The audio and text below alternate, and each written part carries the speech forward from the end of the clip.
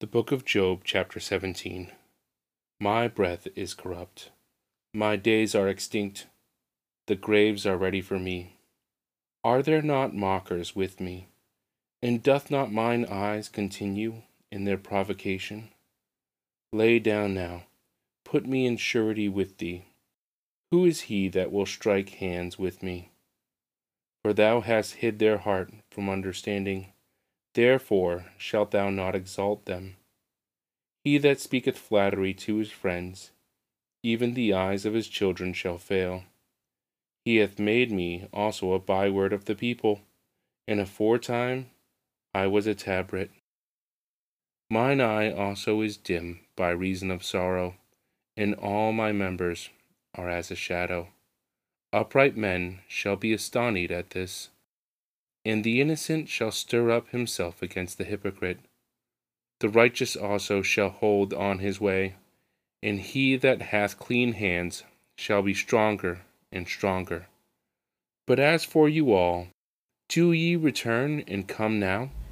For I cannot find one wise man among you. My days are past, my purposes are broken off, even the thoughts of my heart. They change the night into day. The light is short because of darkness. If I wait, the grave is mine house. I have made my bed in the darkness.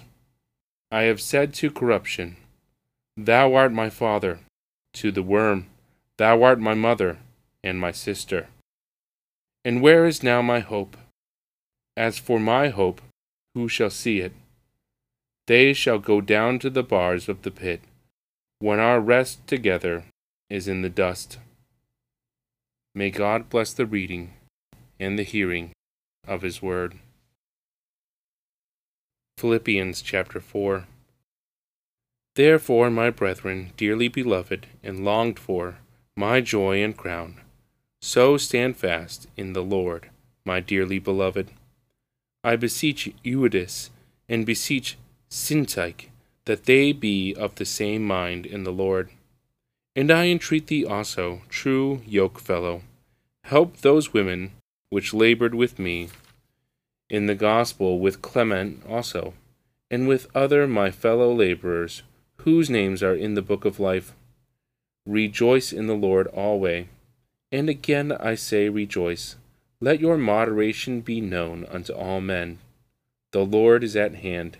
Be careful for nothing, but in everything by prayer and supplication, with thanksgiving, let your requests be made known unto God. And the peace of God, which passeth all understanding, shall keep your hearts and minds through Christ Jesus.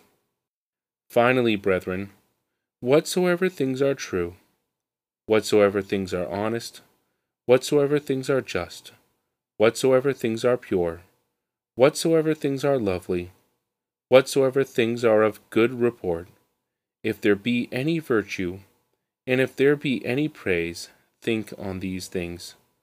Those things which ye have both learned and received, and heard, and seen in me, do.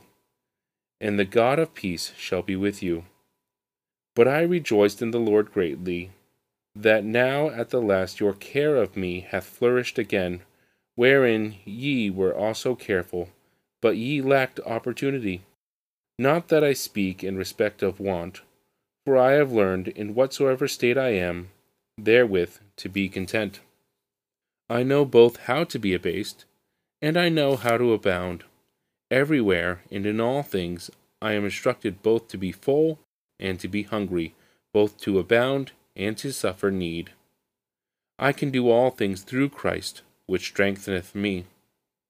Notwithstanding, ye have well done, that ye did communicate with my affliction. Now ye Philippians, know also that in the beginning of the gospel, when I departed from Macedonia, no church communicated with me as concerning giving and receiving, but ye only. For even in Thessalonica ye sent once and again unto my necessity. Not because I desired a gift, but I desire fruit that may abound to your account. But I have all, and abound. I am full, having received of Epaphroditus the things which were sent from you, an odor of a sweet smell, a sacrifice acceptable, well-pleasing to God. But my God shall supply all your need according to his riches in glory by Christ Jesus. Now unto God and our Father be glory forever and ever. Amen. Salute every saint in Christ Jesus. The brethren which are with me greet you. All the saints salute you, chiefly they that are of Caesar's household.